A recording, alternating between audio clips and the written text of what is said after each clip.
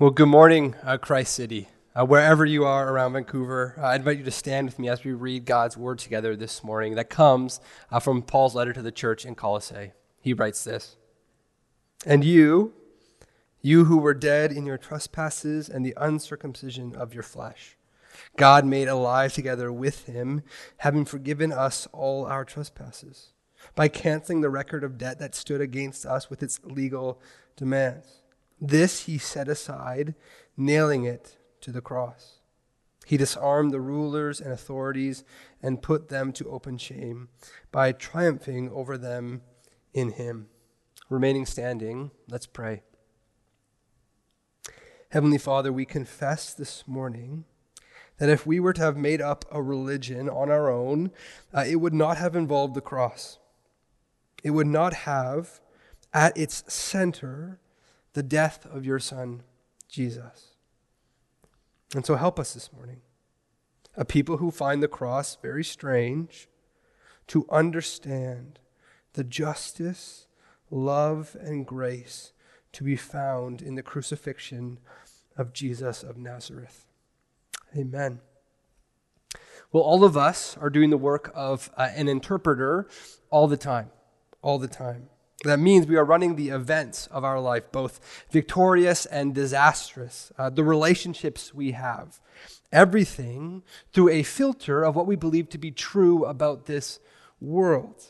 As these polarizing times remind us, this interpretation can often differ. The election of a political candidate for one group can can result in joyous celebration. It can, in another group, result in a great sadness or distress. We're always doing this work of interpreting, running the world through a grid, a lens of our values and what we believe all the time. But what I want to suggest to you this morning, and what I want to hopefully help you see this morning, is that your time would be best spent taking all of that interpretive energy and looking afresh, looking anew at the crucifixion of Jesus Christ of Nazareth in the first century in Jerusalem. That's our topic this morning, the crucifixion of Jesus of Nazareth.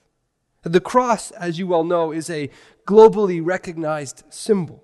There is seldom a place on planet Earth you can go, whether it's marking a hospital, a church, or even a dispensary, where the cross is not evident, where the cross is not apparent. And what has happened is that we, societally, have become inoculated to the fact that that what adorns many of our most prominent buildings and organizations is an image of something that originated as a barbarian form of torture adopted by ancient Greece and Rome to execute the worst criminals. When's the last time you turned your interpretive energy, Christian or not, to the cross of Jesus, this worldwide global symbol? How should we understand the cross? What I want to do today is ask two very simple questions concerning the crucifixion of Jesus. Very simply, ask these two questions. First, why was Jesus crucified? Why was Jesus crucified? And secondly, how should we respond? How should we, if at all, respond to the crucifixion of Jesus? Those are our two questions today. So first, why was Jesus crucified? Why was Jesus crucified? Depending on which interpretive lens we're looking through, we'll arrive at different answers. Let's begin with how perhaps historians would answer this question. If we were to read through the Gospels, Matthew, Mark, Luke, and John, as historians, there would be two primary characters of interest to us when seeking to answer the question, why was Jesus crucified?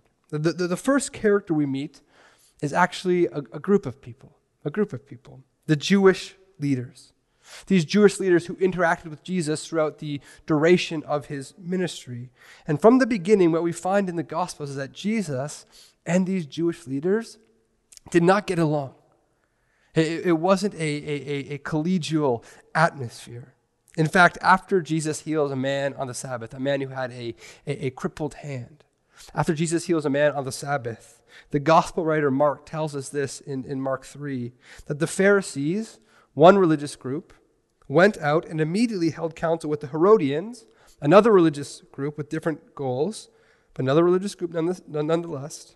And they held counsel against Jesus, how to destroy Jesus. It might seem strange to us that a healing of a person, something that we would celebrate, has prompted two typically opposing religious groups at the time in the first century to now work together to destroy someone, is what Mark tells us. And so what's going on here?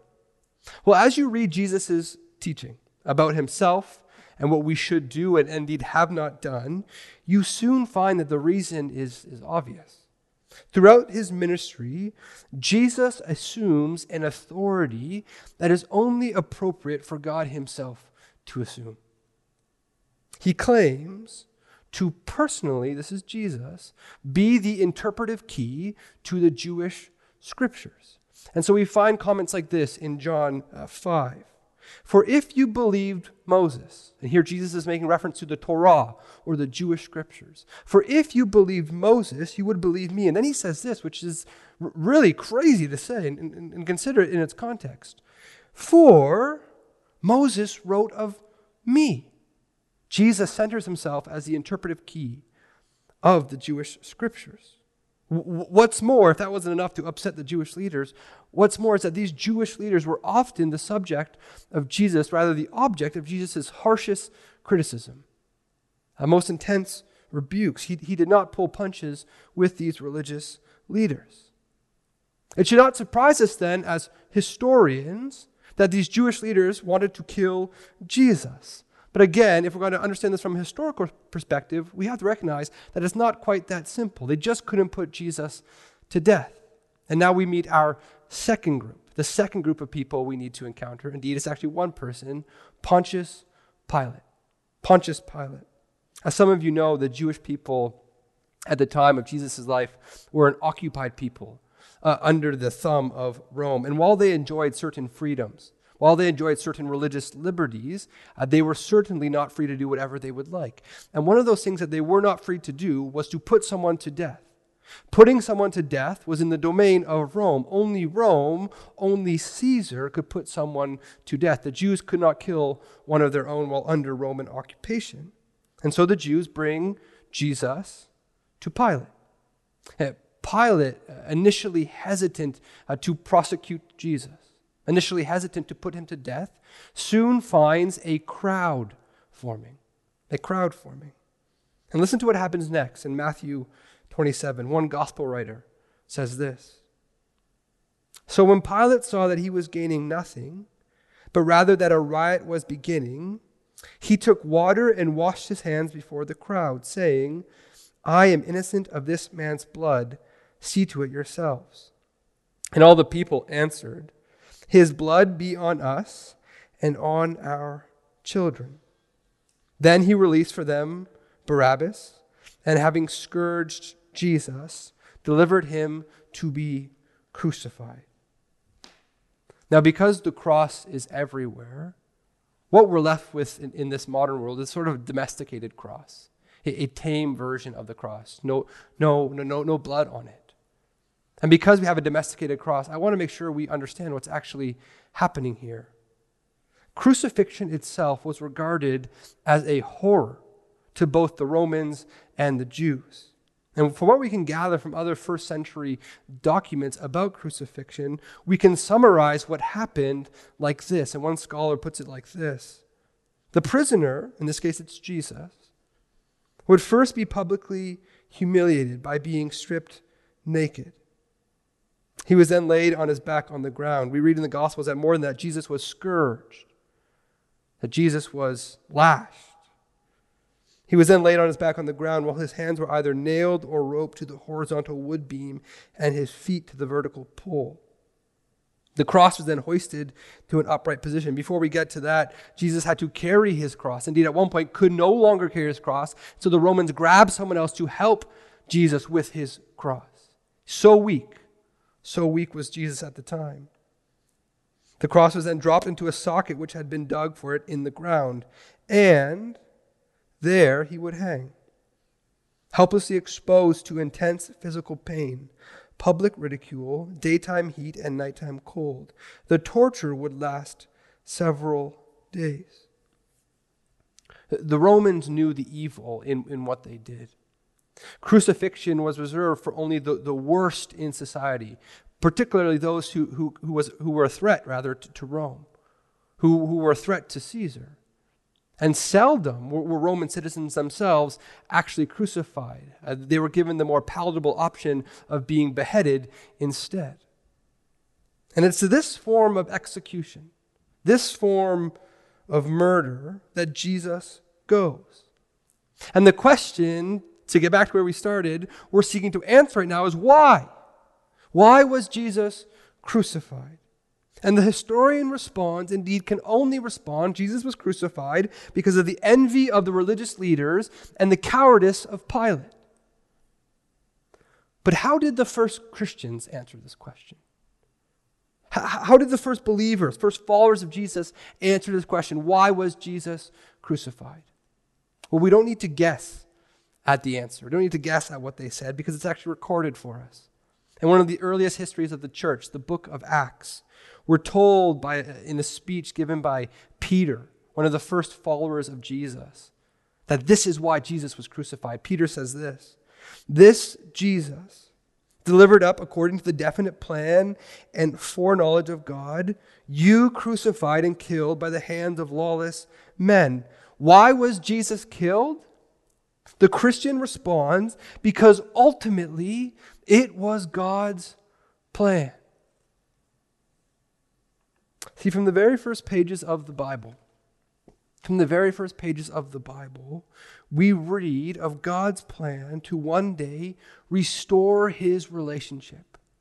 Not just with humanity, but indeed with all of creation. One day he will make that relationship brand new. Why will he do this?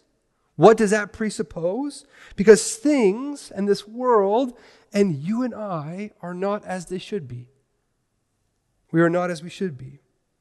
And I don't think, given all that's occurred in the past 6-7 months, I need to sell you on that. I think that's readily apparent to most of us, that things in this world are not as they should be.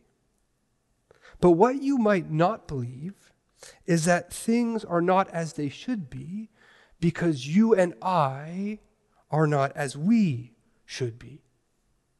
G.K. Chesterton, the famous essayist, he once responded to a local newspaper who asked him the question, what is wrong with the world, by writing this. Chesterton says this, Dear Sir, regarding your article, What's Wrong with the World? And then Chesterton says, I am. Yours truly, G.K. Chesterton. And so according to plan, Jesus willingly, not against his will. This is not divine child abuse. Jesus willingly takes on full humanity. We saw that last week, and is crucified. And in the crucifixion of Jesus, Christians have always believed that we find both the justice of God and the love of God. There, those two things, justice and love, meet. See, we see God's justice because at the cross, Jesus makes necessary payment for sin and rebellion. We read at the beginning of our time together from Colossians 2:13, and you who were dead in your trespasses and the uncircumcision of your flesh. In other words, we were dead and alienated from God, outside of God, not only dead, but heading towards death. And what's made clear here is that our trespasses, our sin, our rebellion, our shame results in death. And as uncomfortable and unpopular as that sounds, and I know I'm not immune to the fact that this sounds really unreasonable in our world today, but as unpopular as that sounds, as uncomfortable as we are with it, it's worth asking the question, what if sin wasn't punished? Or what if evil wasn't atoned for? What if that wasn't true? What if evil, corporate evil, big evil, and personal evil, you and me kind of evil, what if that evil was not met with justice? What if that was not met with a right and just punishment? And we would be outraged. Indeed, in these past few months, we have seen outrage at moments of injustice. And surely a God who does not deal justly with injustice is not worthy of our worship. And so while we shy away from the language of sin and rebellion, we at the same time need to remember that we want justice. For Christians, that comes from a place of being made in the image of God. Indeed, all of humanity made in the image of God. We, like God, want justice. It's in our DNA. But God, and only God, is the perfectly just judge. God in his judging never overreacts or underreacts. His judgment is always perfect. And his judgment in the case of humanity, of you and me, is that the evil ran so deep that only his Son, his perfect Son, who took on full humanity, could atone, could pay for our sin. The cross shows us the justice of God. And yet, the cross also shows us God's love, his tremendous, amazing love, because it is Jesus and not us who was crucified on that day. It was Jesus and not you or me, though we deserved it, who was nailed to that ancient, terrible execution device, this horrible and evil contraption. It is Jesus who bears the perfectly just wrath of God in our place for our sin. The rest of our reading this morning continued to say this: God made alive together with him. That's talking about us, having forgiven us all our trespasses by canceling the record of debt that stood against who? Us, Paul writes, with its legal demands, its need for justice. This he set aside. This was satisfied, nailing it to the cross where Jesus was crucified. So why was Jesus crucified? Again, to go back to that question, I'm not satisfied with saying that Jesus was crucified as a result of earthly power dynamics, religious leaders' envy, or Pilate's cowardice. No, as followers of Jesus, indeed, all of us must affirm what one preacher said a long time ago. Who delivered up Jesus to die? Octavius Winslow asked. Not Judas for money, not Pilate for fear, not the Jews for envy, but the Father for love. The cross has endured for millennia at the heart of the Christian faith on the simple fact that at the cross, not only do we see the justice of God, but we see God's love as well. In fact, one of Jesus' disciples, having seen the crucifixion, wrote these words: "In this is love, not that we loved God, but that he loved us and sent his Son to be the propitiation for our sins." This word propitiation, it's a big word, but all it's doing is telling us that in love, the Father sends his Son to bear God's just anger at our sin in our place. Theologians call what happened at the cross the great exchange, where we are given Jesus' righteousness, his goodness, his obedience that came from his life, and in return, he bears our sin. He bears our punishment. An exchange has taken place. What remains for us to ask is, how should we respond? How should we respond to this message?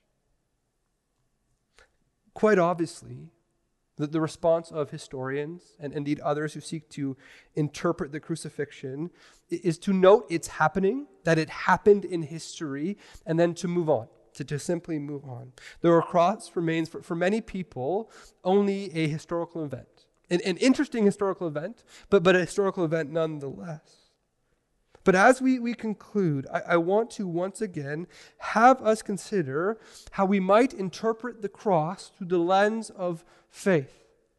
a lens the scriptures invite us into. Specifically, I want us to see two things: that the cross is necessary both in conversion and in continuing with Jesus. The cross is necessary both in conversion and in our continuing with Jesus, walking with Jesus. So first, by the cross, we enter the Christian faith, or we are converted. Jesus said these famous words in Matthew 16. Then Jesus told his disciples, "If anyone would come after me, let him deny himself and take up his cross and follow me." As strange and as countercultural as this sounds, following Jesus begins with death. With death. Death to self-sufficiency.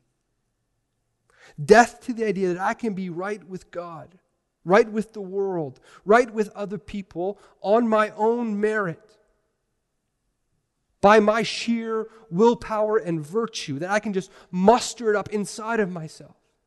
And if you've been trying to do that, trying to find that virtue in these challenging times, you know how difficult, indeed impossible it is for all of us.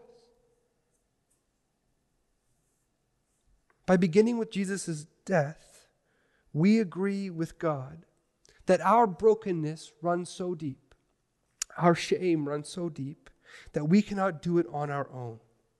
That we need, as a people, humanity, that we need external, divine, crucifixion kind of atonement, crucifixion kind of payment. But can I be honest? If the Christian life was only about death, that would be a huge bummer. That would be a huge bummer.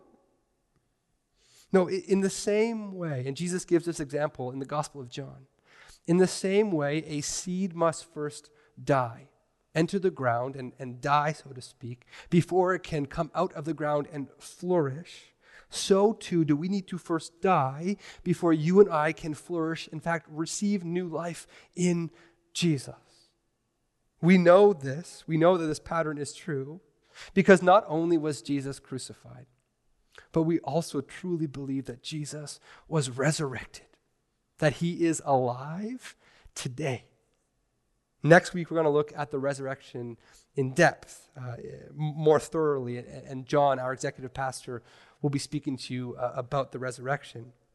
But what's important to note about the resurrection today is that while historians can write off Jesus' birth as being only natural and not supernatural, historians can minimize his life to that of a popular teacher in the first century, a Galilean in origin.